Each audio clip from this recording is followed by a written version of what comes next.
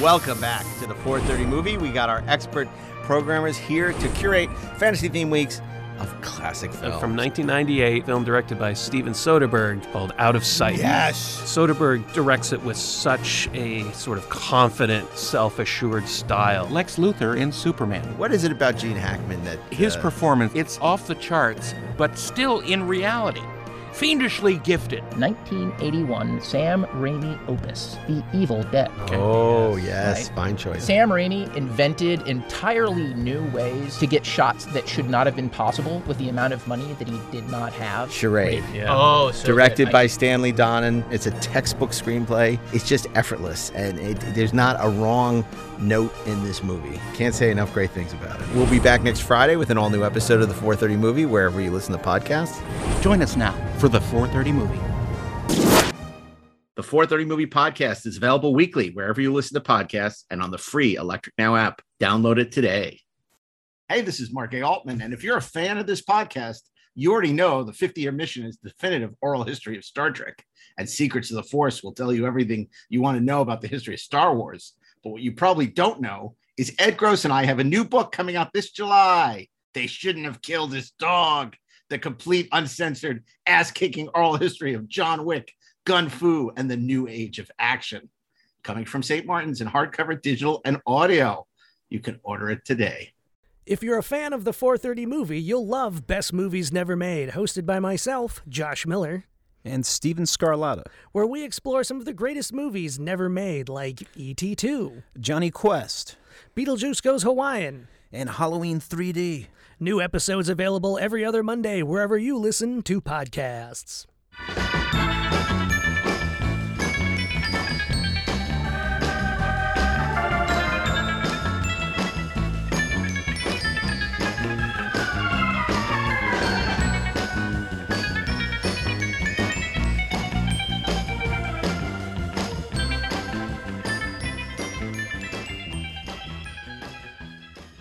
Hey, this is Mark A. Altman. And this is Darren Doctorman, and we are the Inglorious Treksperts. I'm Barbara Bain. I'm Martin Landau. Join us here on Channel 11 for the most exciting new television show ever. Space 1999. The excitement never stops. The moon is hurled into outer space, Taking us and you into unlimited adventure. Come with us and our co-star Barry Morse. Space 1999. It's going to be a very good year. Right here on Channel 11. And are not you this ready? week. Not this week, we aren't. Are you ready to party like it's 1999?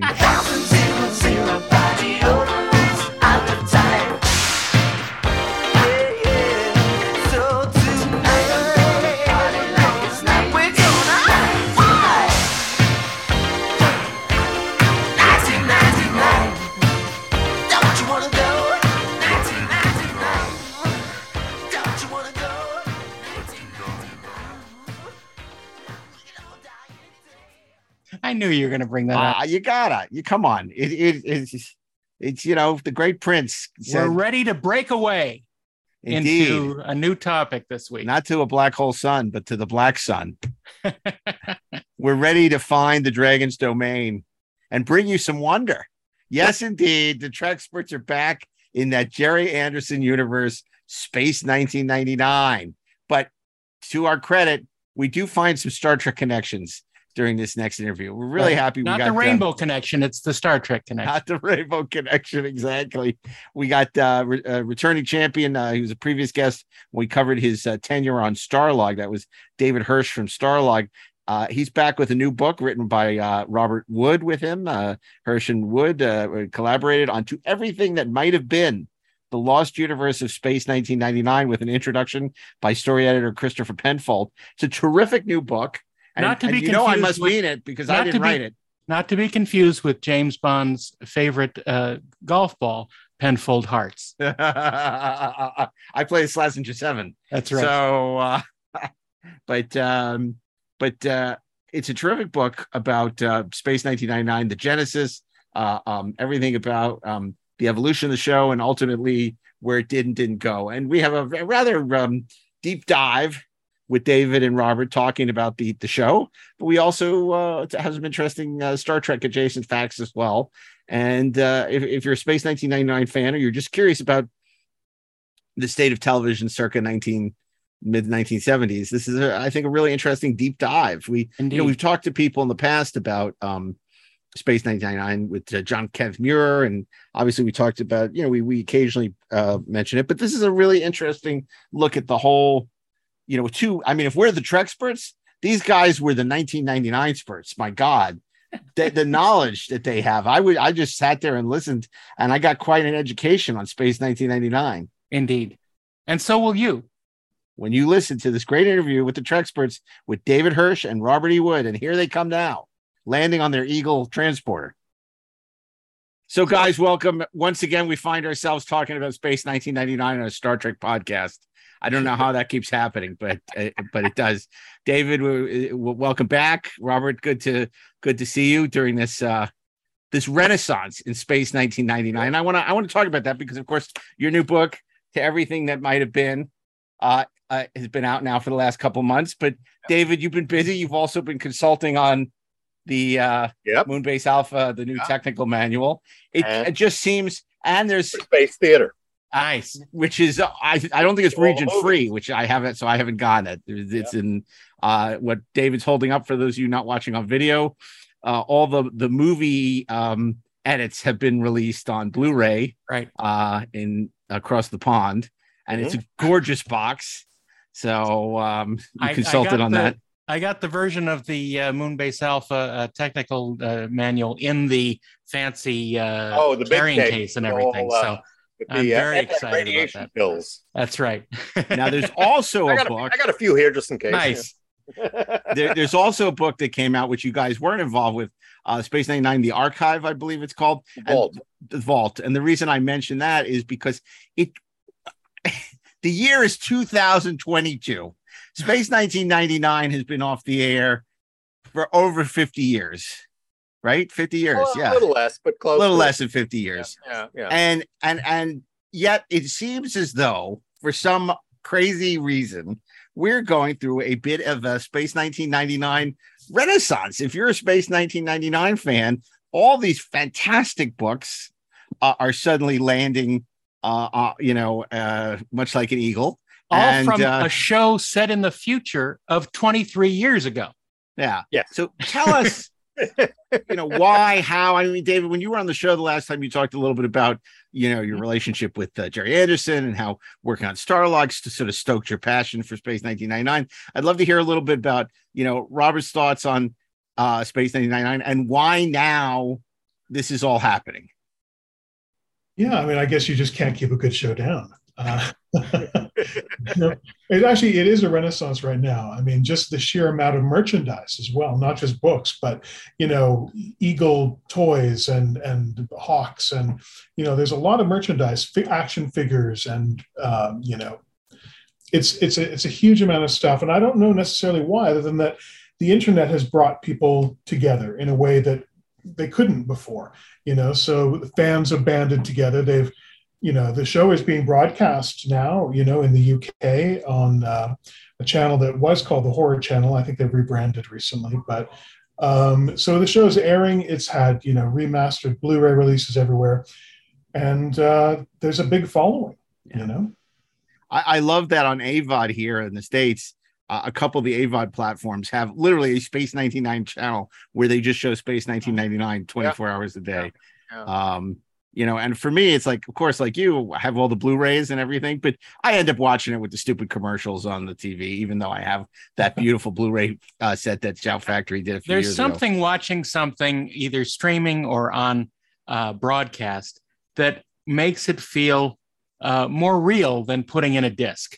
I don't know why that is. Maybe it's a callback to when we used to watch it on TV and it was there and we had no control over it. But I think there's something a little magical about that. I think we had to pay more attention to it. If you looked away, you missed something and you couldn't really go back. Yeah. I mean, I still remember the days where you would watch a show and if you missed an episode, you had to wait half a year for the rerun. Right. Yeah. Yeah, if you were lucky, because sometimes a show would be canceled and there would be no reruns. Yeah. Which was even more frustrating. Yeah. You know, if you missed an episode or you just loved something and you wanted to see it again. You know, with Planet of the Apes, you had to wait for those, you know, Love and Pursuit, Life, Liberty, and Pursuit on the Planet of the Apes movies. Yeah.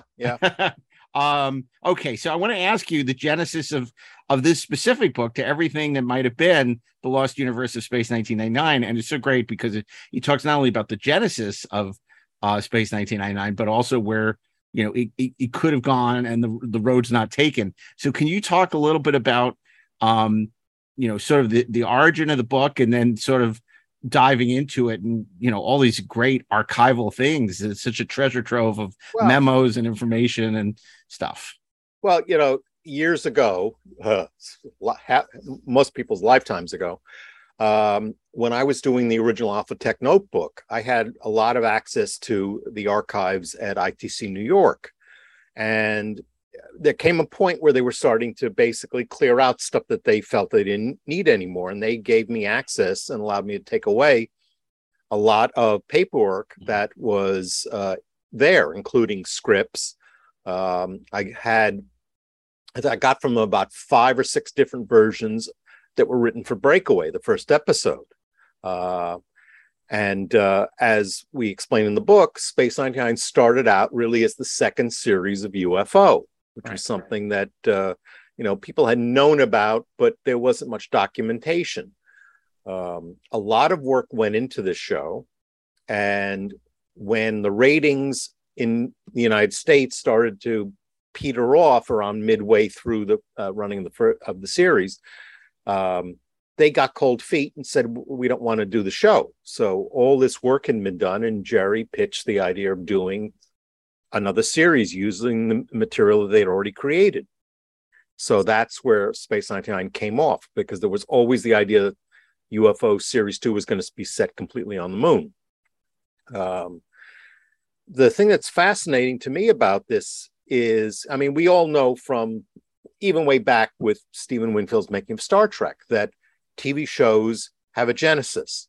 The creator starts out with one idea, there's input, and it gets changed. And between design work, practicality, you know, can we shoot this? Do we have the money? The actors that are brought in, things always evolve.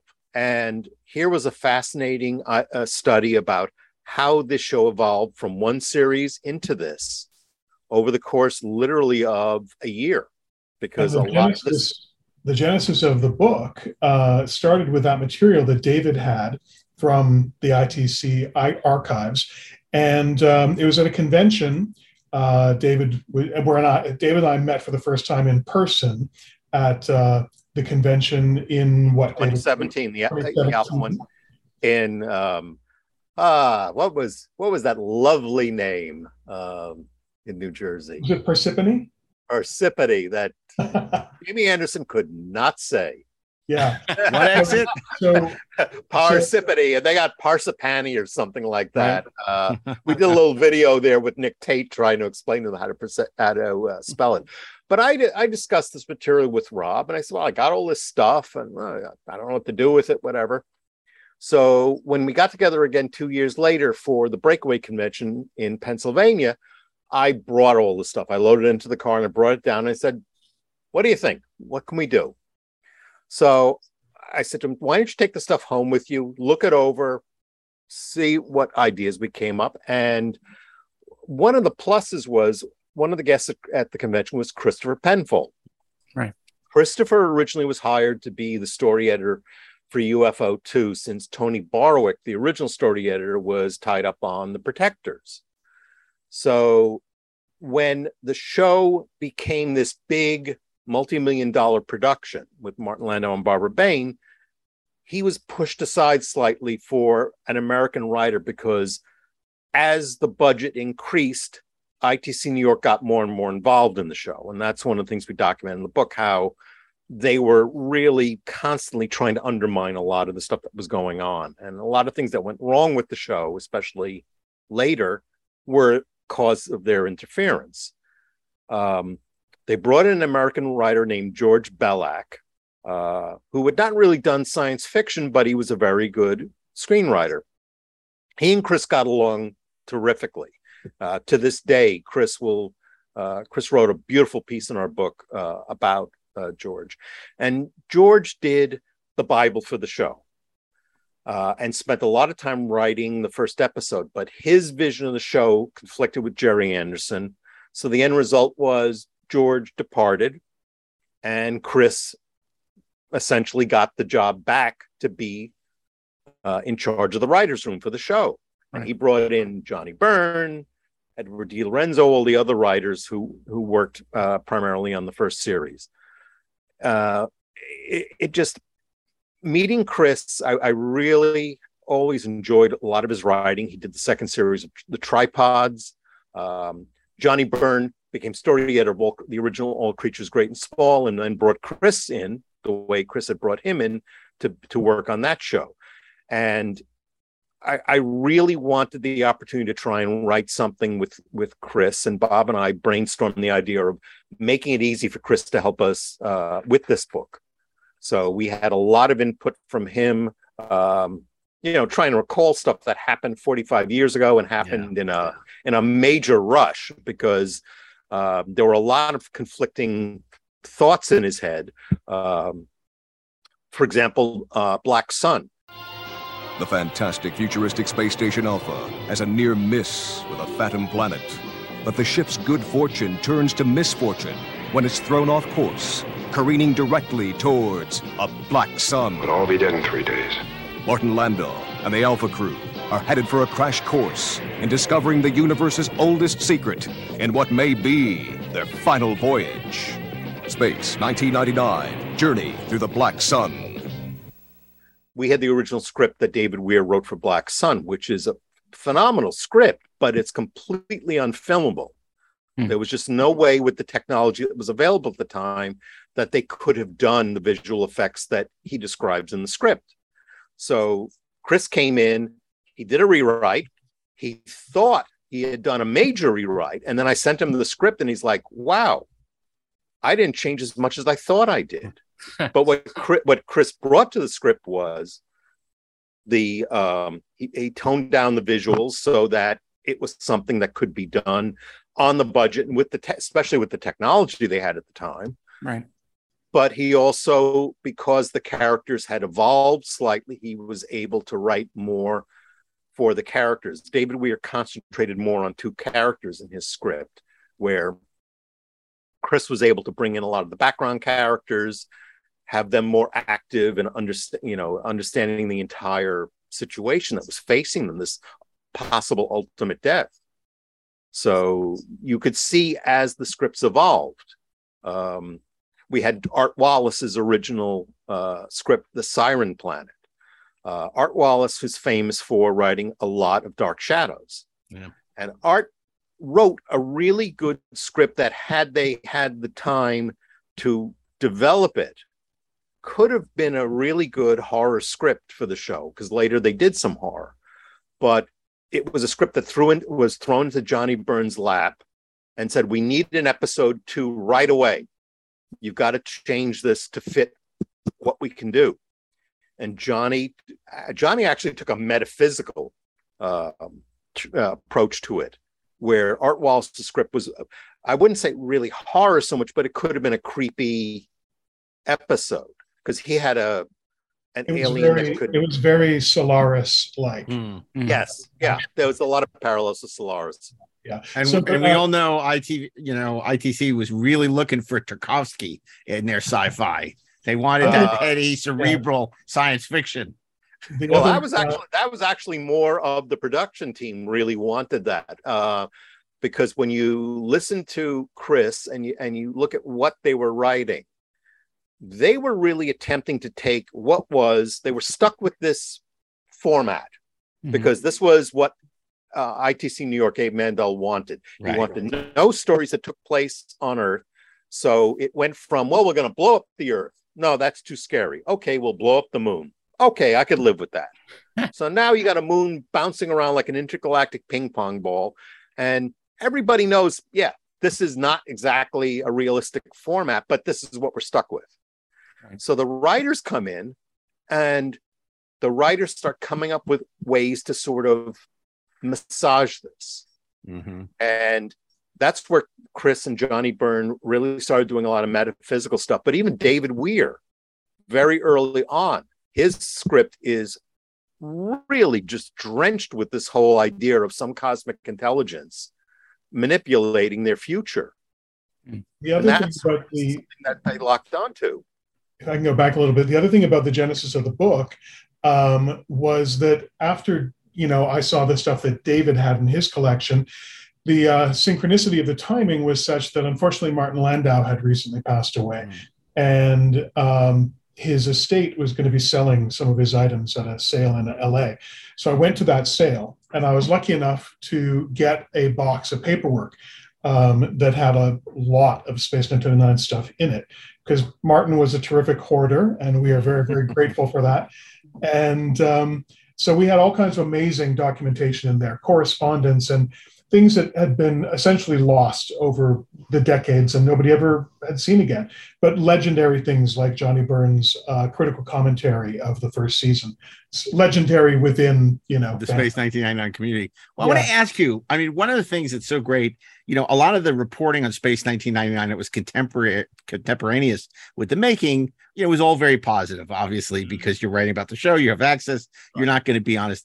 But what's so interesting, and look, you always hear, the stories Gene would tell about, dealing with the network. But, Jerry was not only dealing with the network, he was dealing with the studio, with Lou Grade. He was dealing with the network, quote unquote, the syndicator, ITV, and two huge stars. It wasn't like they were discoveries. You had two stars with giant egos as well. So, I mean, it's such a balancing act. And I think you guys do a good job of just talking about how all that came to bear on, it's amazing that Space 1999 is as good as it is, given everything that was working against it. Well, it's not surprising that by the time they got to Dragon's Domain, that Chris basically left the show. He just was burned out because there was just so many rewrites that had to be done to please everybody. I remember the classic story that I was told to by Abe's son, Bob Mandel, who I was friends with, that Bob saw the episode Black Sun and said to them, don't ever do that again. Nobody will understand this. And they were very proud of Black Sun, the end result. The funny thing was, when they did Guardian of Piri, they freaked out about the set and said, no, it's too weird, never do that again. And yet it became a cornerstone of their advertising campaign to show pictures of the set. He got Keith Wilson, who designed it, got so many compliments and kudos from designers all over the world about it. So it just this is why the second series became what it was, because in order to do the second series, Jerry essentially acquiesced to all the demands of ITC New York. Just to get the show off the ground. And it shows you what their mindset was versus the mindset of the people making it. And people talk a lot about, obviously, and deservedly so, when Marsha Lucas was gone from Star Wars, how you see how vital she was, her contribution was. I wonder, if you could tell us when Sylvia left Space 1999, how you feel that impacted on the show. Well, Sylvia was like a buffer, because Jerry's strength was always the technical side. He was never really interested in the actors. He was never really interested in that part of the show. So Sylvia was the go-to. All the actors went to Sylvia.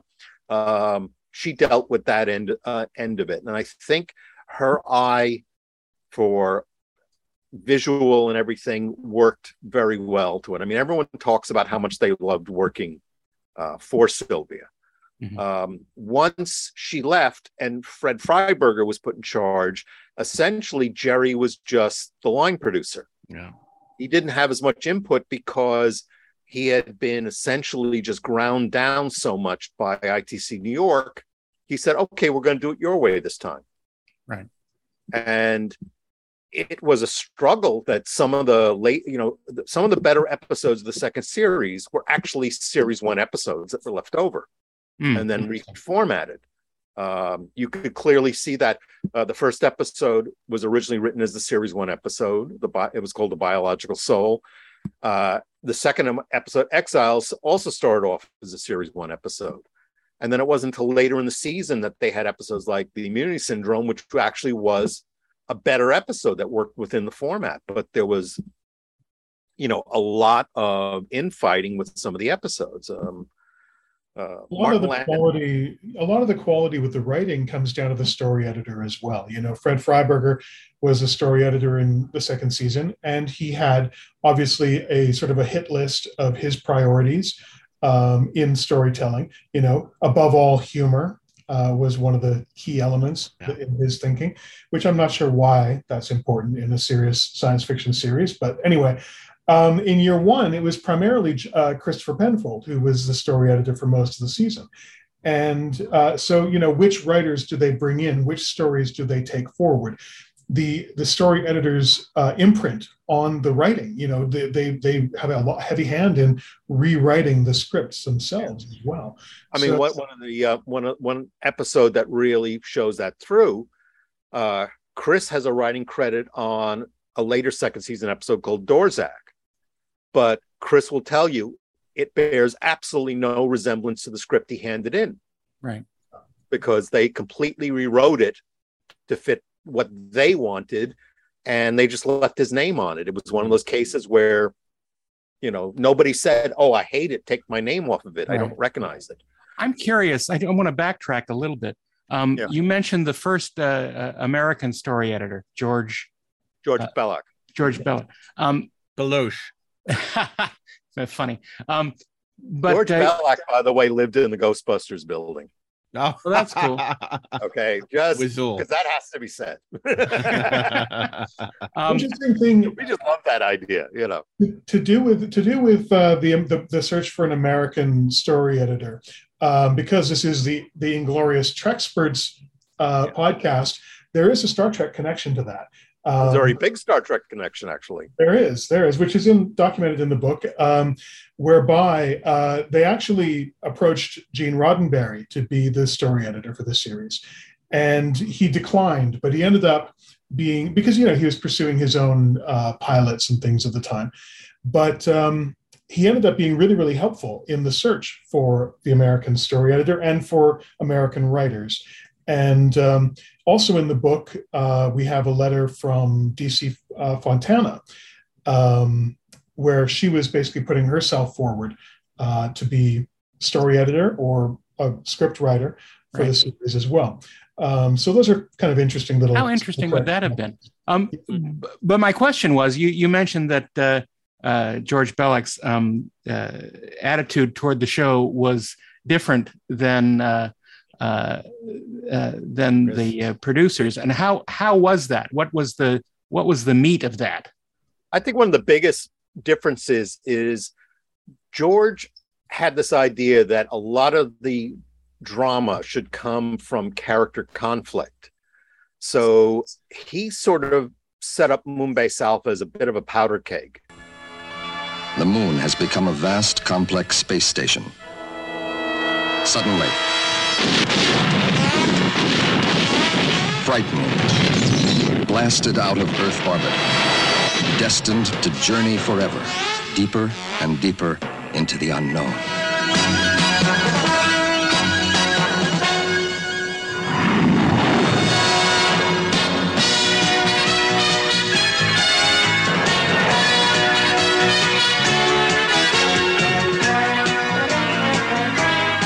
Destination Moonbase Alpha, an epic adventure across the universe to experiences beyond the imagination of any earthbound human. Sensors pick up configuration of a spaceship. Heading? Directly at us. Arm all lasers! Destroy that alien ship! Nothing is impossible in the vast, uncharted dimensions of hyperspace, where reality and illusion are the weapons. Tony! Guido! Tony! It means we can travel anywhere in the universe now. They're really here. Yes. How we can get back to Earth. Yes. Helena! Helena! where human force and alien intelligence are the combatants. 2 aliens have been dispatched for the nuclear trigger. Once they energize it, we will take our fill. All the alien creatures will die. Where human extinction on Moonbase Alpha may be seconds away.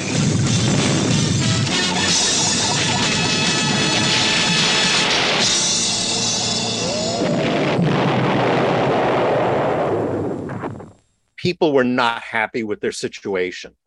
It's only vaguely touched on in the show, particularly in the first season. There is a second season episode where a group of dissidents try and mutiny, which was the original title of the script before they changed it to Seance Spectre.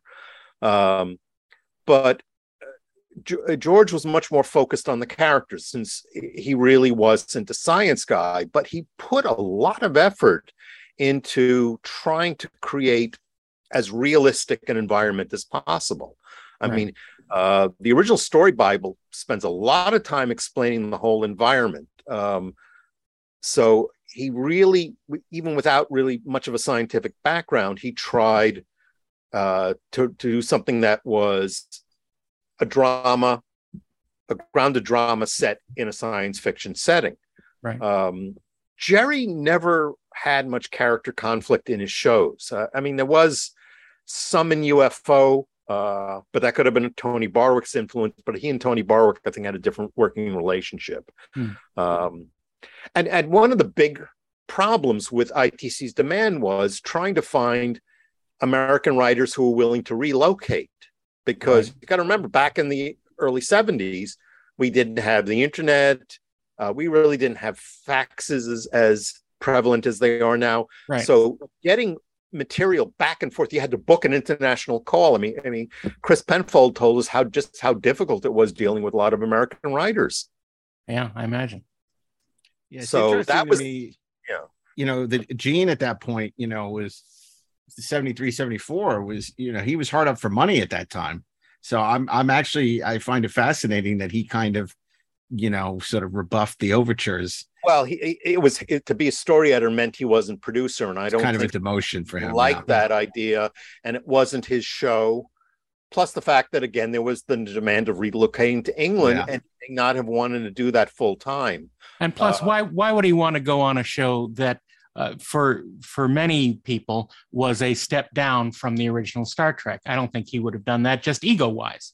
Yeah, so I think that's where it came down to, ego. Yeah. This is an interesting thing, though, that also touches with what David was just talking about. Space, when it began in the development, George Bellak's concept with the characters, the inter-character conflict that was going to exist on Alpha, but not just that. I mean, the entire concept of the series was initially very different than what it ended up being when it got on air. Yeah. It was, there were a couple of titles that they were considering, which kind of tell you more about the concept. One was Space Intruders. Another one was Menace in Space. And so the idea was that these people were on the base, blasted out into space, struggling to survive at each other's throats in this sort of pressure cooker environment, but that they are the menace in space. Right. That they are the aliens in every episode. That was touched on in a lot of episodes, like War Games. So it wasn't something they completely abandoned, but we have one script in our book which was never filmed, and when you read it, it's so out of place for what the show became. In fact, it's like not even our heroes are very likable in the story. I described it as Manifest Destiny at its worst. It would not have worked in the eventual format. I mean, they may have been able to make it work in the original, but I don't think in Jerry's mind that's where he wanted to go. He had his own ideas. So it just because you look at a lot of his shows. I mean, he was very proud of UFO. His favorite episode was the one Abe Mandel hated, which was Reflections in the Water, which dealt with not Reflections of Water, sorry, Question of Priorities, which where his son, Ed Stricker's son dies. Yeah, right. It's almost totally earthbound show. Right. And Abe Mandel absolutely hated the show, but of course it's considered one of the classics of the show. So, you know, we're talking about back in a time when basically the executives didn't understand science fiction. It's quite different now. That's why we have a prevalent of a lot of shows that are, you know, weird. I mean, look at a show like Westworld. It would not have flown back then. You know, the idea that you're 4 seasons into it and you're still trying to figure out what's going on half the time. Executives didn't think that way. It was always, you know, the bad guy in the black hat comes into town, shoots the place up, and the white guy, the guy in the white hat, kills him at the end. Oh, that's a great story. It works. Right. That's how they thought. But do you think it was also sort of the British sensibility that this was infused with? Because, you know, it's interesting because I think a lot of the local syndication channels thought they were getting, you know, Star Trek 2. You know, they thought they were getting next Star Trek. A lot of them programmed it, like PIX programmed with Star Trek. And yet, you know, yes, they're both in space, but Space 1999 is so much more weird and eerie and bizarre than horror. Star Trek. And that's, I think, one of the reasons why it's more popular now, because it's more in the norm. Right. All the weirdness that people, I mean, classic story. The final episode of The Prisoner caused a tremendous uproar when it first aired. And Patrick McGowan's attitude was, I want you to figure out your own ending. I want you to decide how it's ending. And that had never been done before. Nobody understood that. And yet that's how shows are written now. You know, they're written with big story arcs where you have to wait a long time to figure out what's going on. You know, I still sit and watch some stuff with my wife and she says, what's going on? Wait for it. Wait for it. To be honest, I think in a lot of those cases, the writers of the shows don't actually know where the show was going. So I think that that can be the blame. Lost. We're talking about let's make it right, exactly. But viewers now are much more, I think, savvy in science fiction. They hunger to think things out. They want to be challenged. Back at that time in the 60s and then the early 70s, shows were simpler. And I think that's what they were used to. Sure. Now we're into a lot more stuff that we want to think about. We want new ideas. I mean, you look back at the first series of Space, and it has such a flexible format, because 1 week, you know, you have a war with an alien planet. The next week, you have a guy being haunted by his own ghost, even though he's not dead yet. Yeah. It really wasn't until Next Generation that they started bending the format in Star Trek, where they were doing episodes that were really just outside the norm. And people got used to that. They weren't going, oh, this is not like what I'm used to seeing every week. Well, we talked about this a little before, but I think that a lot of Next Generation relies on reference to Space 1999 more than one would think. Well, I think there was a lot of influence. You know, I mean, a lot of shows do. Even Star Trek does it to itself, where they'll remake a story from another series, and they'll try and do something different with it. You know, the plot works. Let's do something different. So you would see them pick up on some ideas, and that's fair, because the old story that there's only like about 3 different plots you could ever work with, and now let's do variations. I mean, Star Trek certainly did better with it than, say, there was an episode of Buck Rogers, which was a total ripoff of Bringers of Wonder, and it was very clearly that. John, they're friends. Toby, they're not your friends. They're horrible, ugly, hideous. All right, now take it easy, John. It's all right. Listen, Charlie, just calm down. Now, listen, wait. Listen, you'll be all right. Listen to me. You just calm down.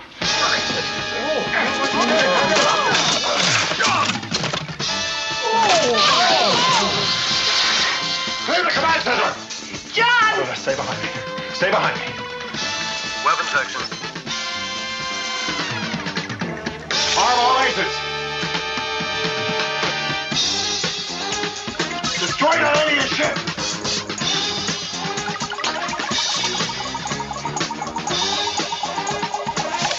weapon section of both laser guns. Damn you, Tony! Alan, come on! John, it's all right, Alan!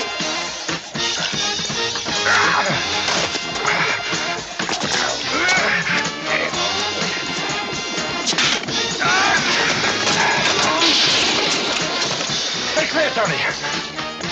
John, now!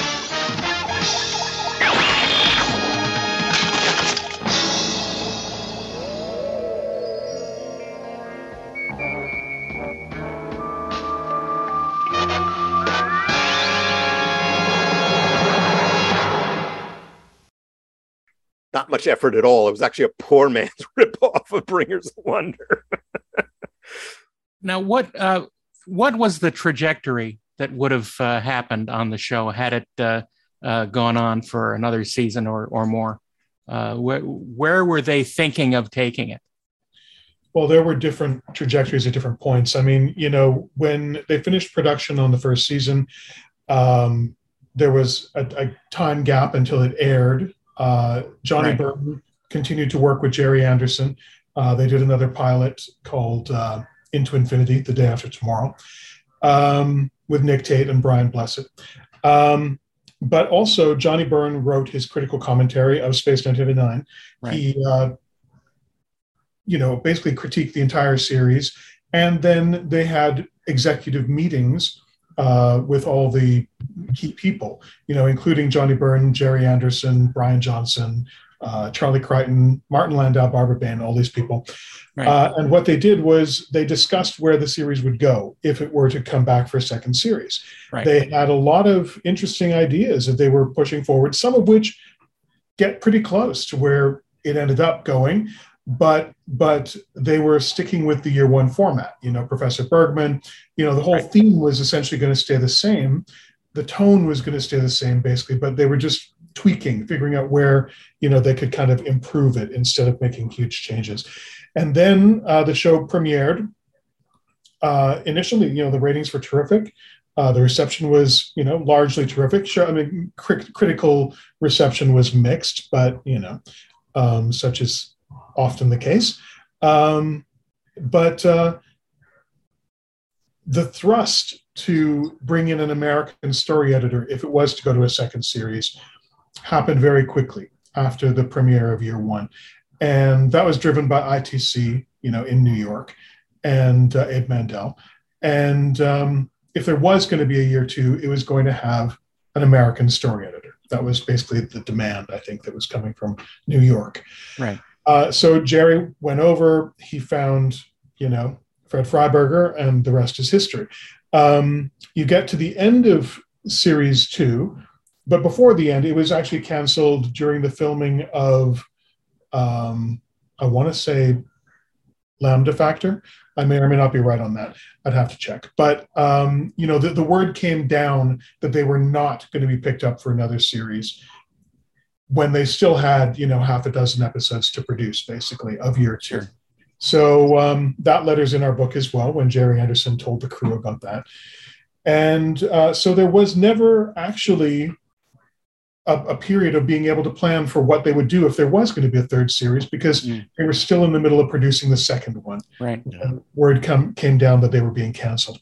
But also in our book, there was talk of a spin-off series. And that happened after the show had been canceled. We've got a document. It had been rumored for years. Catherine Schell had said that there had been talk about her starring in a spin-off series, but nobody had any documentation about it until, again, Martin Landau's archive turned up a letter documenting a few key points in a legal letter as to what that spin-off would contain if it were to happen. So there was that. Well, that's fascinating, because I remember watching some of the documentary material that was shot during the beginning of the second season, and all the interviews of the actors. All the actors were very quick to point out that this second series was going to have lots of humor and lots of action. And they said that like at least 4 or 5 times each. Well, yeah. because that's the party line to sell the show.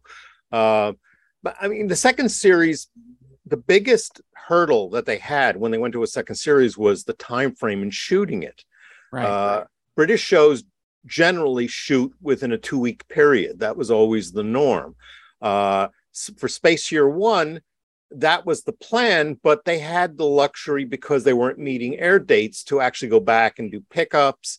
They spent an enormous amount of time shooting the first episode because they really didn't know the look and the feel of the show. And they basically gave Lee H. Katzman, the director, carte blanche to shoot it. And then he turned in a cut that was allegedly way too long. Although there never really was a script that was written as an overlong episode. It just ended up with all the coverage he shot and everything. It just paced out that way. So then they had to go back and do pickups and reshoots and re-edits in order to fit it down to the length they wanted. But, we put in our book, I managed to reconstruct the shooting schedule. And they months later, they'd go back to and pick up from an episode and say, okay, we're going to shoot the end.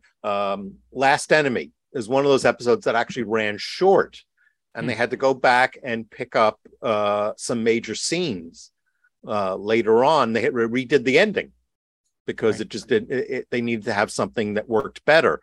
Other episodes they might dovetail because they had a set that was only built for one episode, and they said, "Oh, we can use this in another episode." The nuclear generating station was built for Force of Life, and then they did a pickup scene for Alpha Child.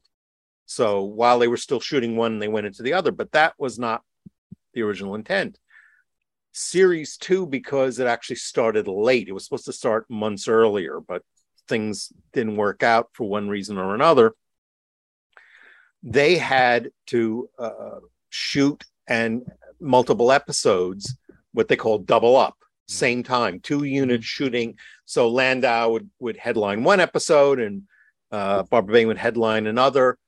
And it was just to make the September air date.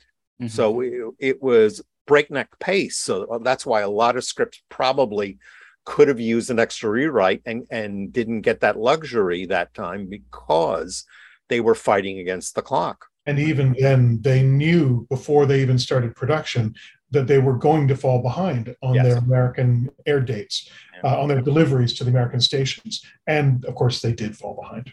I want to ask you, a lot of people, they always say with Star Trek, what would it have been like if it had been Lloyd Bridges or Rex Reason or, all these people that had been on the short Jeffrey casting Hunter list stayed with the show. Had Jeffrey Hunter, decided to stay. Yeah, exactly. So, there's so many other interesting choices for Commander Koenig, some of which you talk about, and which included even Shatner. So, but Bob Culp and things like that. Can you talk a little bit about some of the other, paths and how they ended up with Martin and Barbara and why that was considered such a coup at the time, obviously? Well, because Mission Impossible was very popular. And as the show went through this little hiccup in the middle of development where they were going to do a half-hour show, because at the time that 7:30 slot was given back to the local stations, and they were hungry for a lot of syndicated programming. That's why The Protectors was half an hour. You had Ivan Tors, who did Sea Hunt, did a show called Primus. And Lou Gray did the Muppet Show in that slot too. Right. So that was a very lucrative slot, and they originally targeted for that. So Jerry and Sylvia wrote a half-hour script for the pilot, and then it grew into this multi-million-dollar series because they had their eye on trying to sell it to the U.S. network, because that was the Holy Grail. The ITC did, even though they did very well with Supercar selling it to syndicated stations, when they got NBC to buy Fireball XL5, that was really money in their pocket. And that's what spurred them to spend the extra money to go color on Stingray, because they wanted that American network. UFO was partially network because CBS bought it for the stations they owned. Right. Like New York, Los Angeles, Chicago, and stuff. So that was a bit of money in their pocket. But they wanted the whole network. And not only do they get more money for the show, it costs them less because they only have to supply one print. When you syndicate, you have to supply multiple prints. Right. And that's why the show got scrambled in the running order, because New York would get one episode and then have to ship it to Chicago, where, St. Louis might ship their episode to somewhere else. So some stations go from episode 1 to episode 23. Interesting. The casting of initially they were going to see Martin Landau, and it was the search. That we didn't find any documentation on a casting search for the role of Dr. Russell. We found only documentation on the casting search for the role of Commander Koenig. So they went to get Martin Landau, or to talk to Martin Landau. Lou Grade was very keen on Landau and Bain. Once it became obvious that if they were going to hire Martin, then he would have to move to London. Barbara would have to move to London. They had kids, were married. And so it just made sense. They were looking for an actress, and she was a 3-time Emmy Award-winning actress for Mission Impossible. So it just made perfect sense to cast her as well. And so then they got the 2 leads at the same time, basically. But yeah, and Lou Grade was very keen on getting them. I mean, Robert Culp came very close to getting the role, but then he told Jerry that, well, I'm a writer and director. And Jerry went, I don't want to deal with this. And I had heard that Catherine, the name is familiar. She was in Stepford Wives. Catherine. Are you talking about Catherine Ross? Yes, Catherine Ross. Right. Originally considered for Dr. Russell when they had Robert. Really? Yeah. Interesting. But I've never found any documentation. Oh, okay. No, I was told that by Bob Mandel. Okay. That was under consideration at the time. Just her, but I mean, it seems more logical that if they want Martin Landau, they have to have Barbara Bain. But the fact that the woman had 3 Emmy Awards was a big coup, and again, a good selling point, because it does show up in the original sales brochure that Bob's got right behind him. Her little Emmys are right there, lined up. Hey, right. That's right. And of course, their on-screen connection was not to be doubted. I mean, they work very well together, and it almost is almost a continuation of Mission Impossible. Just seeing them go through those stories.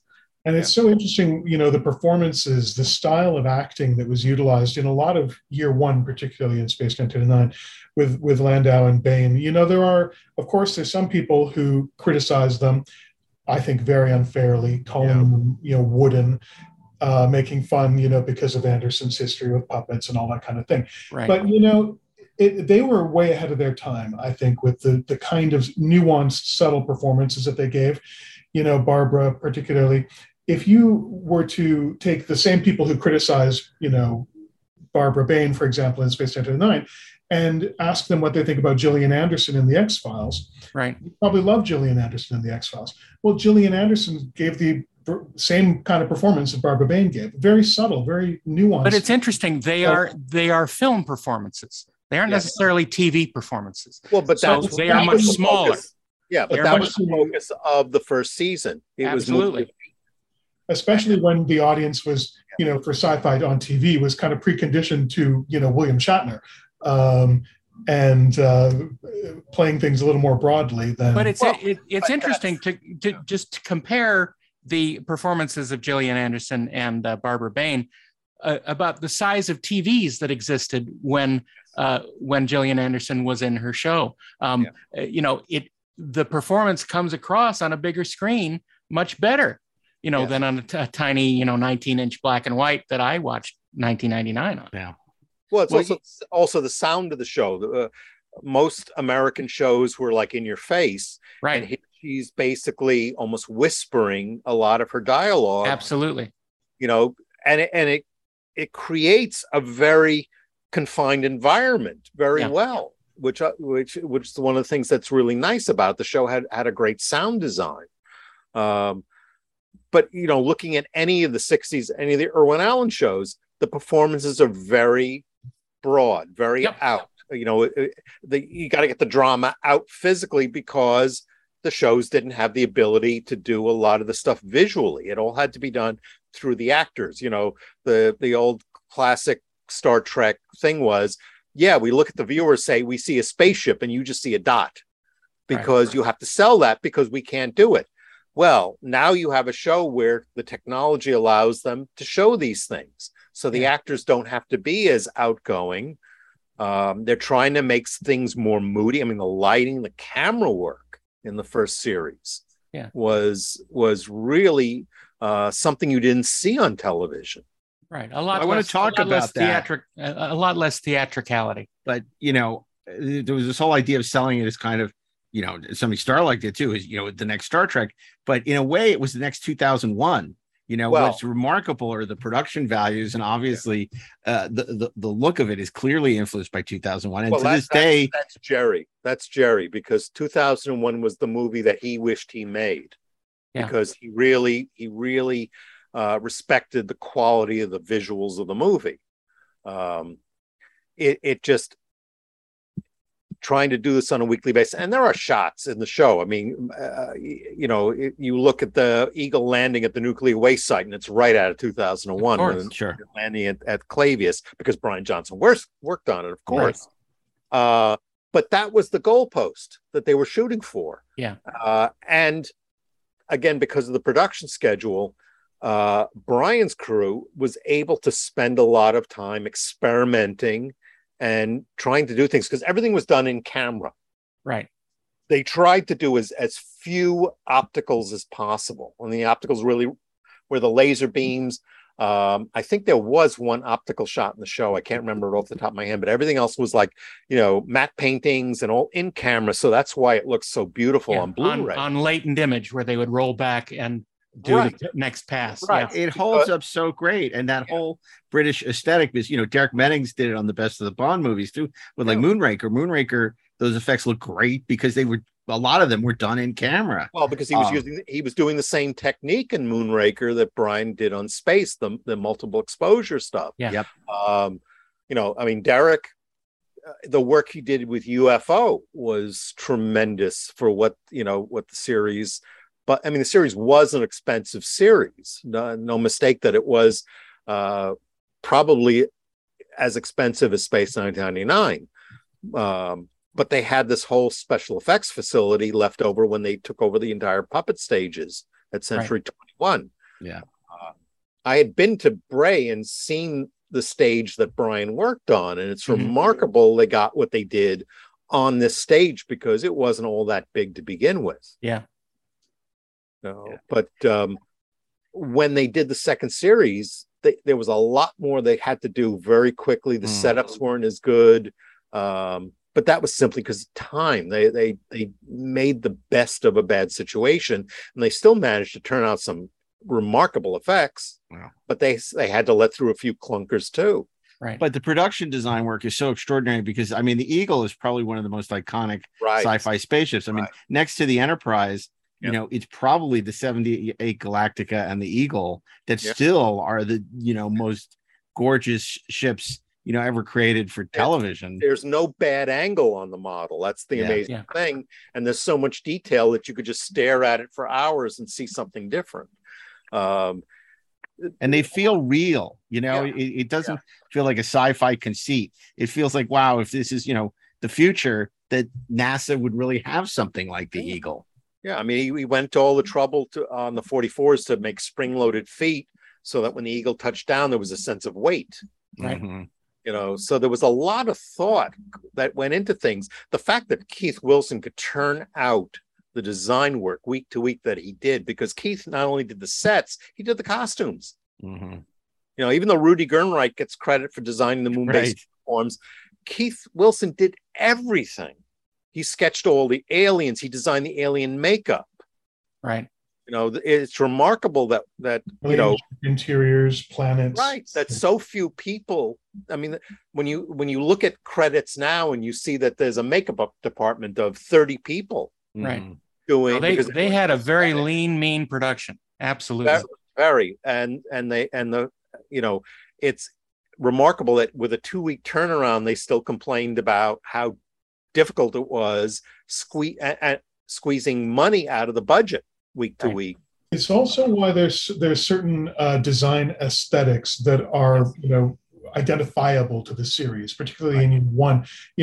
Keith's production design work kind of unifies everything. The model work that happened from Brian Johnson initially through Martin Bauer, there's a continuity there. There's a style and a look to everything that doesn't happen in a synchronous a way if you do have a team of 30 or 100 people doing the work that they had one person doing, basically. Sure. Did you find that maybe one of the reasons that Fred Freiberger changed so much, even stuff that was working, like Barry Gray's amazing score, and obviously Victor Bergman's, was it just so he could put his imprintor on it and say, I saved the show? Or were there other reasons that a lot of this stuff? I've met people who actually really like Freiberger, especially if they met him. Apparently he was a really nice guy.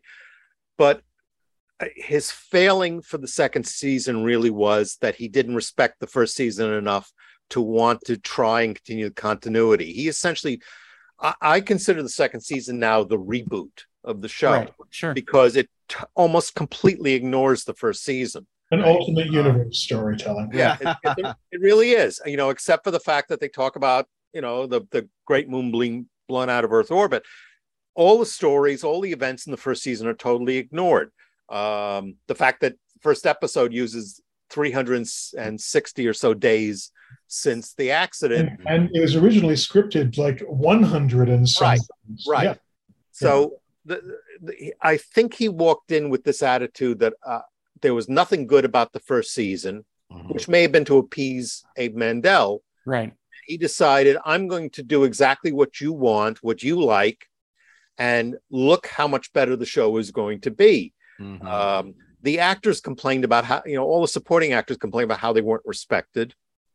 Xenia cared about was top of the call sheet. The only people he catered to were Martin and Barbara. That's all he cared about. Yeah. Xenia walked off the show after a couple of episodes because she didn't like the way she was being treated and had to be moved back. So did Anton Phillips. Yeah. Right. Anton Phillips also. Nick, he basically had to strong arm himself back into the show because he went to a Star Trek convention in Los Angeles to promote the show, was warmly welcomed. And they said, look at all the fan mail this man is getting. You can't write him off the show. But Freiberger had him originally, his character, written off the show. Right. No. Well, just think how harsh he would have been on him if his name was Barry. Yeah. Well, so that's a whole different story. And that was also because they kind of played hardball with paying people. Because no matter what they said, the budget was not what it was in the first season. Right. Even if the budget that they promoted was an honest, accurate number, that it was actually higher than for year one, even if you believe that, then you have to also take into consideration that there was a massive amount of inflation going on at that point in time. So even an increased budget still amounted to an overall decrease in, the purchasing power of that budget. Well, so, and then you've got the cast things, and there was obviously a call made at one point. Would Martin and Barbara take a pay cut? The answer was no, they would not. Yeah. And there was no, further arguing of that point. Right. Then they had to make other cuts, and they pitched to Barry Morse a pay decrease that was equivalent to 33%. Plus, they were taking away his transportation, which got him from his home in central London out to Pinewood Studios every day. Right. And he considered that to be, his word was derisory. I had his diaries. So I've got his own personal notes to himself. These were not notes made for public consumption. They were his own private notes. And it was derisory, the offer. He instructed his agent to try to negotiate. The agent didn't seem to get anywhere. Barry tried to speak to Jerry Anderson directly, repeatedly was told that Jerry Anderson would call him back, which never happened. And then eventually time was running out, and Barry instructed his agent to go ahead and accept the original offer because he wanted to do the show. Wow. And at that point, his agent was told that his services were no longer required, which was really, really insulting and terrible treatment to give to, a respected actor, one of your third lead in the first series of the show. Your third lead, and also the star of one of the biggest TV shows in television history at that time, of all time. And it's just it's horrible the way he was treated. I have to ask you, speaking of actors, because of course, now it's taken for granted, big feature actors do TV. There's no stigma anymore. What was great about Britain, unlike here, is big feature actors would do television. So you have Christopher Lee and Brian Blessed and all these amazing people doing the show. And what a great legacy that is as well. Because actors in England wanted to work. Right. They had no compunction of doing television or radio. It was, I have a job next week. That's terrific. If it's a major movie, even better. But as long as I'm working, I'm happy. And they didn't look down at the roles. I mean, you could look and say, gee, Christopher Lee, he could have had such a much better part, but he liked it. He enjoyed it. There was a lot of famous people that went into the first series. Yeah. Name actors. I mean, not many people knew Paul Jones from Black Sun, but he was basically a pop star. Right. So he was a name in England. But you had a lot of international names. So I know you said there wasn't much creative development on season 3 because of when the word came down that it was not going forward. Yeah. What do you think? What would you like to have seen? And hypothetically, what do you think would have happened? Would they have invited Freiberger back? Was Abe happy with the changes? Would they have made another kind of shift in another direction? Would they have gone back to what they were doing for? What do you think might have happened? They probably would have done something in another direction because one of the things that I learned from reading some material about Lou Grade was that Lou believed that it was easier to sell a new show than the second series of an existing show. Mm-hmm. So unless he had a show like Secret Agent or The Saint, which had a network buy and they wanted more material, naturally, going on a syndicated show, if you had 26, 39 episodes or whatever, they're not interested in buying another 39 because they just keep repeating them. Yeah. That's what essentially killed the Supermarionation series, because there got to be a point where literally every day the shows were on, taking a huge block of programming because they just kept rerunning them over and over again. It worked to Jerry's advantage, that thinking, because every time he had to stop and do a new series, he said, oh, great, we can improve the medium. So it kept pushing, the shows further and further technology-wise, so that you went from, string marionettes with fake eyes to perfectly proportioned puppets with real eyes. Mm-hmm. Because and the sets could have passed for a live action set if there were no puppets on it. Right. This is what got them better and better at their craft, because Lou kept saying, okay, we've done the limit, let's do a new show. Right. Yeah, I think that if I can just put in about where a third season could have gone. I mean, Martin Landau had said that he felt that they could have gone back to the year one format and re-pursued that again. Brought back Barry Morse, brought back other people. I think that one thing that ITC would have had to have done would have been to have let go of the all-consuming belief in needing to have an American story editor. I think that job for year 2 should have been given to Johnny Byrne. If Johnny Byrne had been given that, the story quality would have been, and if he'd been given the time needed as well, if they'd started production when they should have started production instead of delaying to the very last second, the quality would have been much, much better. If the series had been that much better, who knows? They could have gone for a third season. If it had gone for a third season, it would have then carried over past Star Wars. And then there was this huge wave of science fiction that happened at that point, which drove a whole bunch of new series and lots of movies and stuff. If space had carried on for one more year, who knows what could have happened? My best guess about that is that I think they would have done another year without Landau and Bain.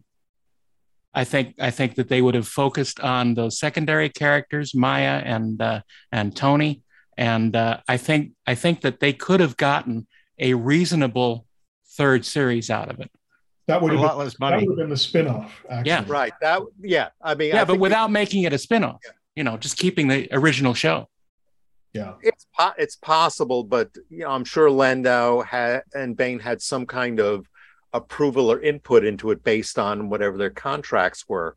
Especially in the first season, Chris mentions in our book that he would frequently, after spending the day at the studio, go to their home and sit down and go over scripts and potential ideas.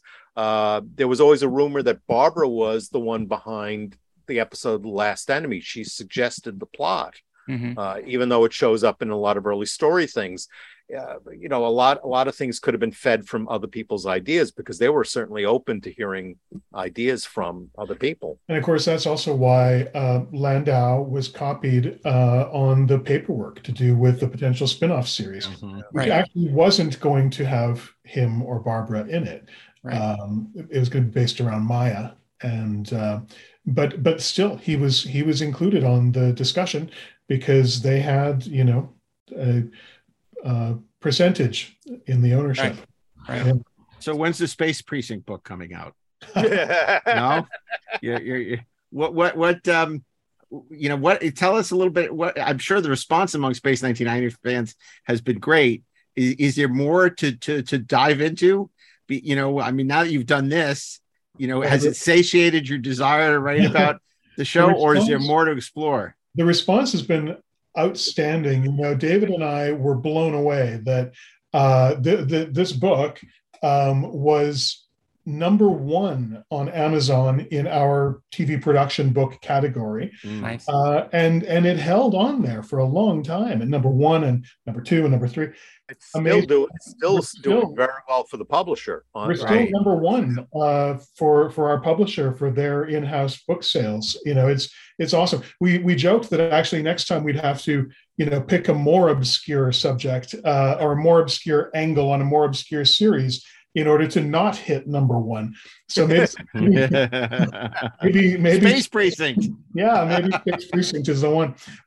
We can't say too much about it, but we are working on another book right now. Oh, great. Yeah. Great. Well, I want to congratulate you on finding the correct font for your cover, the Braggadocio font for the this episode card. Bravo. Because we have a very tight connection with typefaces on this show. Oh yeah, no. I had a discussion a couple of weeks ago with Martin Cater over at Network, because when they did the recent Stingray, right. Martin wrote a little article in one of the booklets in there about how he worked really hard to find the Stingray font that appears in the episode title. Sure. Because it turned out to be a font that they made up by hand. All right. And he wrote this 2-page article about fonts. And I wrote him back and I said, Martin, I'm probably the only person who's writing to tell you that was the first thing I read. Well, I want to mention one thing really quickly before we let you guys go, but which of course is the very beginning. You mentioned that you had been involved with this new Blu-ray set, which puts all the compilation movies together. Can you talk about the history of those? Because I bet a lot of people who are listening to this have no idea that they exist. Maybe they've heard of Destination Moonbase Alpha, maybe, but tell us a little bit about it. And obviously, I assume that it must be selling well on home video for them to do this. Obviously, Australia just put out a new version of. Yeah.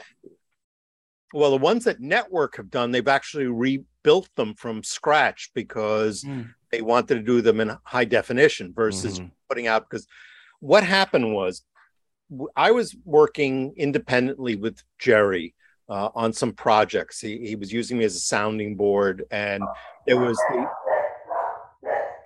it's the Black Sun. Yes. He wanted me to, I was hoping to end up working with him on some projects. I nearly got to work on a movie called 5 Star 5 before the financing collapsed on it. But one of the things I was trying to do was keep his name in the public eye in the United States, so that when he came here and looked for money for projects, he could say, look, my things are still playing. Right. People are still interested. So ITC London had made a feature version of The Bringers of Wonder called Destination Moonbase Alpha. They took the 2 episodes, edited them together, created some new opening and closing titles. And the intent was to sell this to movie theaters in countries where they really didn't have much availability for syndication. They had done that for years, all the way back to the 50s, where they took shows and slapped them Man together. from Uncle. Man from Uncle had been done here, Planet of the Apes. The Man from Uncle especially were done theatrical for Europe. Right. So ITC did this, and they were planning to do another movie from Alien Attack and War Games. It was called Alien Attack. They did Breakaway and War Games, and they shot all this extra footage with none of the actors from the show and none of the sets. I think they shot in somebody's boardroom. Far out beyond our world and time lies the ultimate epic encounter with the supreme alien intelligence. Alien ships are approaching the base. Their intentions are not known. Alien Attack.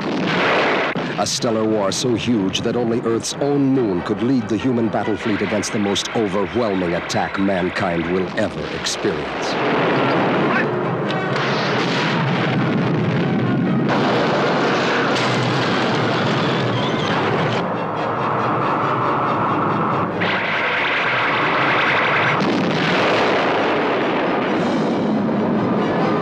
You have no place in space at all.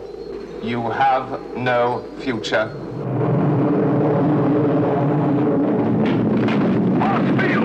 The challenge is on. The awesome fight for man's very existence in the universe. Why has all this happened to us, Professor? The gods using us for their sport, perhaps. Alien Attack.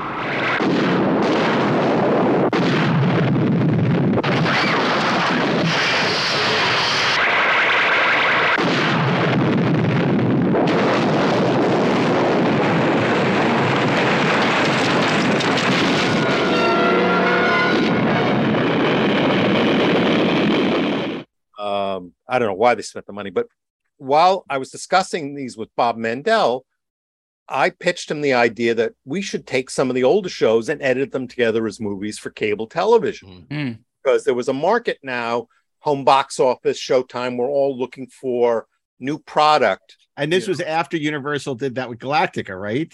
Because, or was it concurrent with that? Because that was in 79. It was after. No, because I was in England in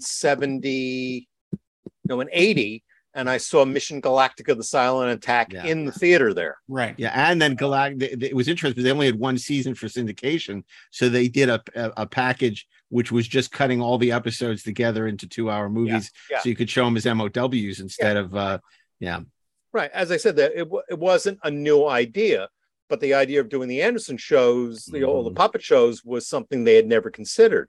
Right. So Bob tasked me with picking out the episodes, and I would basically go through the episode guides, say, give me this, and he'd give me 16 mil prints. And on the weekends, we had a screening room at Starlog Magazine where I worked, and I'd run the episodes. And eventually, when we decided on what episodes we use, he'd let me physically cut the prints up on an editing deck, and I'd reduce them to the 90-minute time frame that he wanted, and then he would take them to a company that would actually transfer 35 mil footage to video, and everything was edited on video. And we made about 11 movies, and we made 2 additional Space 99 movies that go with that, so we had 4.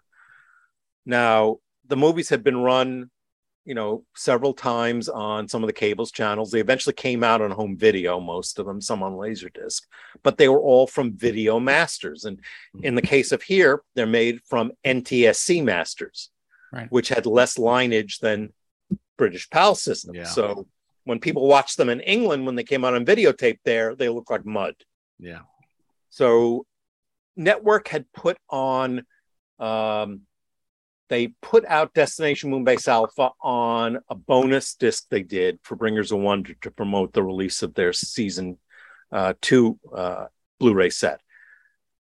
But when they got around to doing the UFO movie, they went back to the HD masters they did for their Blu-ray and they cut the movie together, and it sold very well. But they just had the movie version without the additional music that was tacked on, because they couldn't get it, which essentially is my version. Bob Mandel decided he's going to dress them up and he's going to put wall-to-wall music all over the place. So when they did the new versions, Tim Mallett of Kindred, who is responsible for the Barry Gray albums that were all released by Fanderson, he edited them from the ground up, and they are now giving you 3 different presentations. They have my version without the additional music, Bob Mandel's version with the additional music, and then they have them in 16:9 with the complete episodes. Right. So you get basically the uncut versions. And they did that with all 4 Space 99 movies. And then they actually reconstructed the Italian Spazio 1999. With the Ennio Morricone score. The Ennio Morricone score. Yeah. And that was released 6 months before the show premiered. Wow. In Italy. It was the Buck Rogers in the 25th century of... It kind of is, because the weird thing is, any kind of shame I felt about some of my edits not being really good. You saw the Italian I look at version, this you and feel I so go, bad. my God, this is horrible. Yeah. They took 3 episodes and literally cut each of them down to half an hour. Wow. Slapped them together, and the only reason they work reasonably is that because it was dubbed into Italian, the dialogue was changed slightly to refer to a previous episode. Wow. But the biggest sin they did was when you go from Breakaway to the next episode, you have Lon Satin playing Uma in the first episode, and then he was fired because he didn't get along with Martin Landau. And then the delightful Clifton Jones comes in to play Kano, but they still call him Uma. As if no one's going to know this black actor changed face. And I'm like, oh, yes, God, this is horrible. Oh, man. And as much as I love Ennio Morricone, and Ennio Morricone synth score just doesn't work. It's so creepy. No, I love Ennio Morricone too, but I'll take that Barry Gray music 100 times over that Ennio score. I mean, they released the score, the tracking cues on an album, and it's torture. Yeah. Torture. That was definitely a money gig for Ennio for sure. Well, guys, this has been so much fun. And when you do your next book, The Secret Project, you'll have to come back and talk to us about that. I assume it is a Space 1999 or Space 1999 adjacent property. Anything's possible. Okay. Uh-huh. Okay. All right. Sounds good. And look, congratulations on the success of the book. And obviously it's the new Moonbase Alpha technical manual is a delight as well. So it's amazing that there's so much technology in there to explore. I mean, I was really honored at the work that Chris Thompson and Andrew did, taking what we basically threw together very quickly and did this absolutely gorgeous full color manual. I mean, it's great. Haven't had that much fun since the days of Franz Joseph. So, well, almost as much fun as when Rick Sternbach and Mike Okuda did the first Star Trek technical manual, and I said to them, "Wow, you guys win the Golden Shovel Award I don't understand a damn thing, but boy, does it sound good. Well, there's Mike for you. So anyway, well, thank you guys, and that was this episode. We'll see you in the future. Thanks for deflecting us from Star Trek for a week. Oh, wonderful! Anytime. Thank you. It's been great. Thanks, guys. Well, there you go. Everything you want to know about Space 1999 and more. We also learned a bit of the Morse code and why he didn't want to return. Yeah, that was interesting. I've heard a lot of different stories, but this is obviously what really happened. Absolutely. So that was good. And no one-armed man was involved. Yeah, exactly. Exactly. That'd be funny if they'd remade Space 99 with Tommy Lee Jones as Dr. Bergman. That'd be funny. Yeah. And completely inside. Who would you cast as Koenig if you were doing a TV show or movie of Space 1999? Oh, you have to go with John Hamm. Oh, John Hamm. That'd be interesting. I mean, he's the only masculine actor we have left. I don't know who you would get for Barbara Bain though. For Dr. Russell. No, you know who you get. You get Ryan Reynolds and Blake Lively to play. Oh well, that would be interesting. To play them. You need a married couple. It would be quite lively. It would. How about Colin Jost and Scarlett Johansson? Are they still an item? Yeah, I guess they are. Yeah, this week. Yeah, no, it's you're thinking of Kim Kardashian and what's his name, Pete Davidson. Yeah, I wonder why. Yeah, he couldn't have been Koenig. No, been Commander Koenig. And I don't think Kim Kardashian would have fit into one of those spacesuits. No, I don't think so. No, that's true. I wouldn't want to see that anyway. So yeah, it's funny. I would love it. I don't know why. I don't know why we keep coming back to the show. I mean, I got to tell you, I'm not exactly a huge fan of Space Night. You wouldn't know from listening to this podcast. I mean, look, it's a different thing. It is more of the memory of watching it every week than actually watching it every week. It's a memory of a time. Yes. When there weren't 100 sci-fi shows. Right. When it's like, it was a desert. And like you're walking through the desert, you're looking for it to try and find Star Trek. You know what a tortoise is? I'm out here in the desert. I need my Star Trek. And then all of a sudden you see this oasis. And it's Space 99. I'm like, oh, there it is. But it's not. It's an illusion because you're so parched. You're so desperate for and it's like you drink it up, but it's not as satisfying. It's like, it's like Diet Coke compared to the Coke. Yeah, look, there are aspects of Space 1999 that I absolutely love. Yeah, me too. But I don't love it as a show. It's completely different, like you were talking about. I think it talks to a remembrance of a time, like you said, and who we were at the time. Yeah, because I would watch it on PIX, and I was just like, I can't wait for Star Trek. Like I would watch it, but it was like my countdown, my pre-show countdown to Star Trek. Well, it was like, even though I'd seen all the episodes, I was still more excited about seeing the repeat Star Trek. But I would watch Space 1999. I remember hearing the ITC fanfare and getting all excited and being very disappointed when it turned out to be the Muppet Show. Oh, see, I had the opposite. I would watch the Muppet Show and see the ITC. I would think, oh, it's Space 1999, and it'd be the Muppet Show. And I'd be like, no, that's the Space 1999 music. Yeah. It's just like when you watch the Fox logo and you expect it to be Star Wars. That's the Fox fanfare. But it turns out to be MASH. And it turns out to be MASH. Yeah, exactly. But these guys were really, I think, what interesting facts. And, it's fun speaking to real experts about something. Yes, because when we have Star Trek people on the show, well, a lot of times they're very knowledgeable. Yes, but this was certainly like, nowhere near like this. No, I mean, this was just like we could like listen and learn, and it was quite the education. Indeed. So, okay, well, look, this was fun, Darren. And we're getting a year closer to me retiring. Every episode is one closer to my retirement. Well, I want to remind you some nice things on the interweb on the people telling me not to retire, but I'm pretty sure I am. I appreciate. Well, good luck with that. I'm going to start auditioning replacements next season. We're going to have special guests. They'll be my audition. I'm going to pick my own replacement. Blake Lively.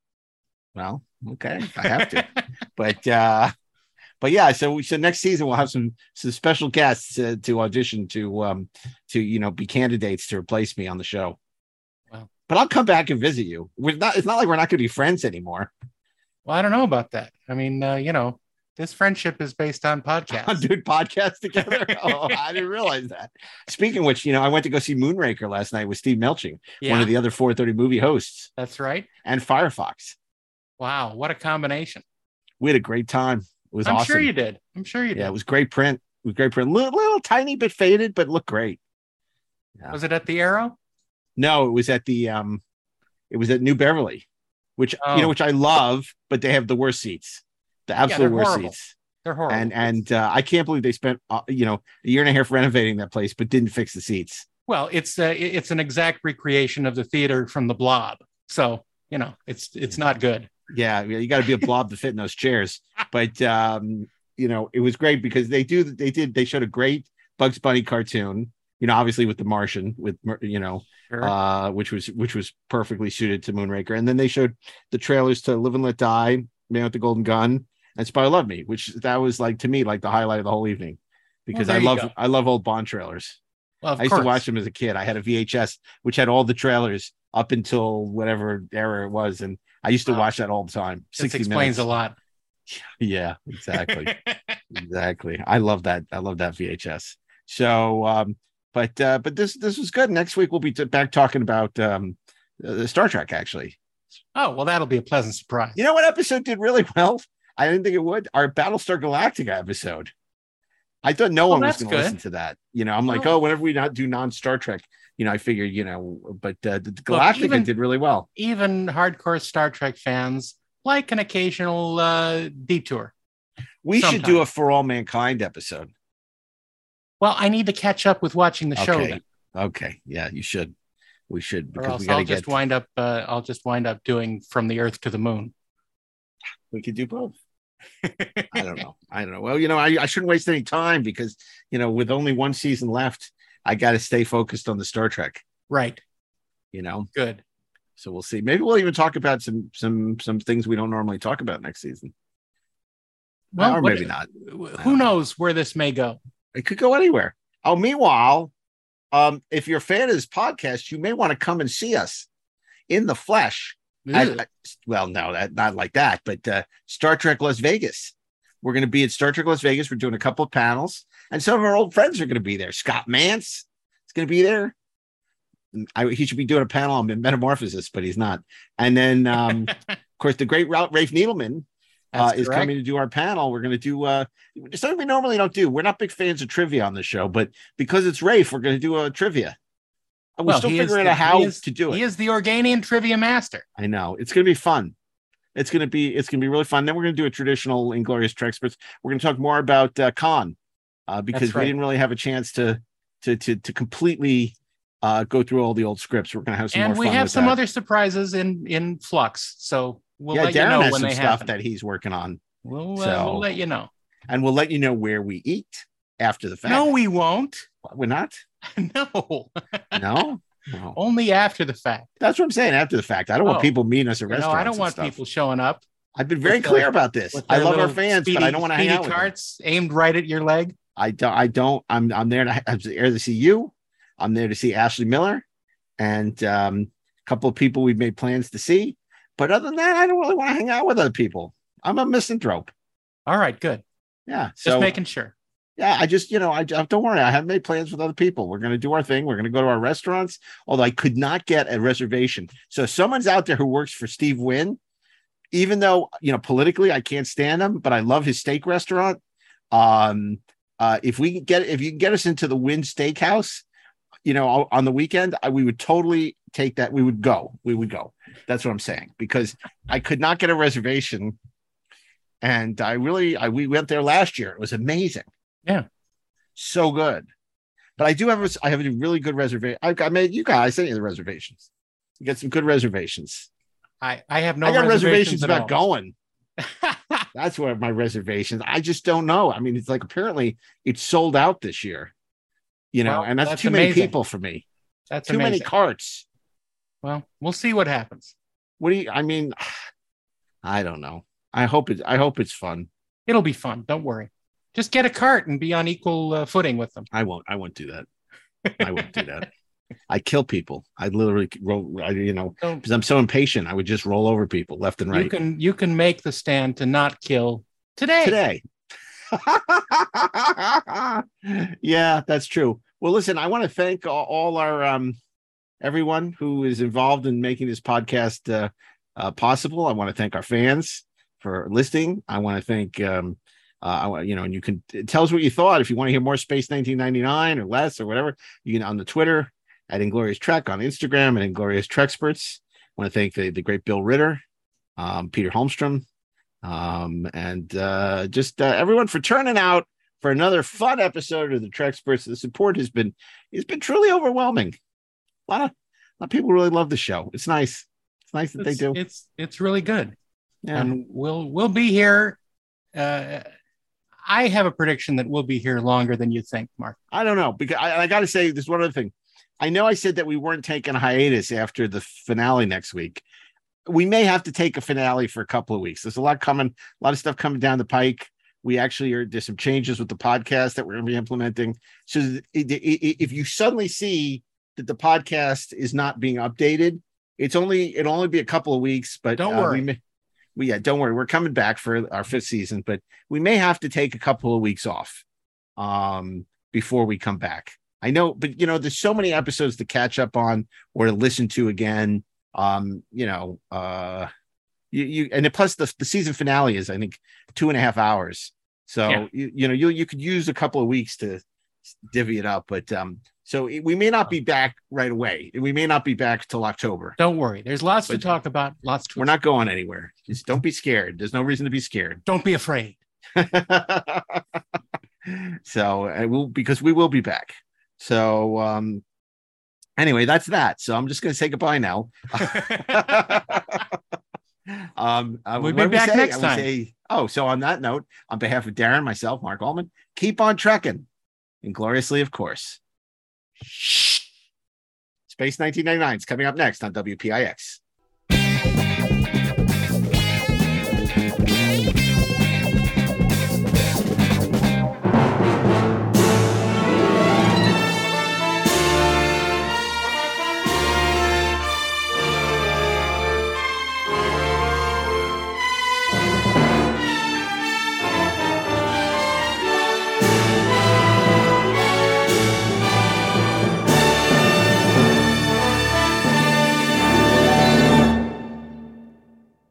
This show is produced by Dean Devlin and Mark A. Altman and is an Electric Surge Network production.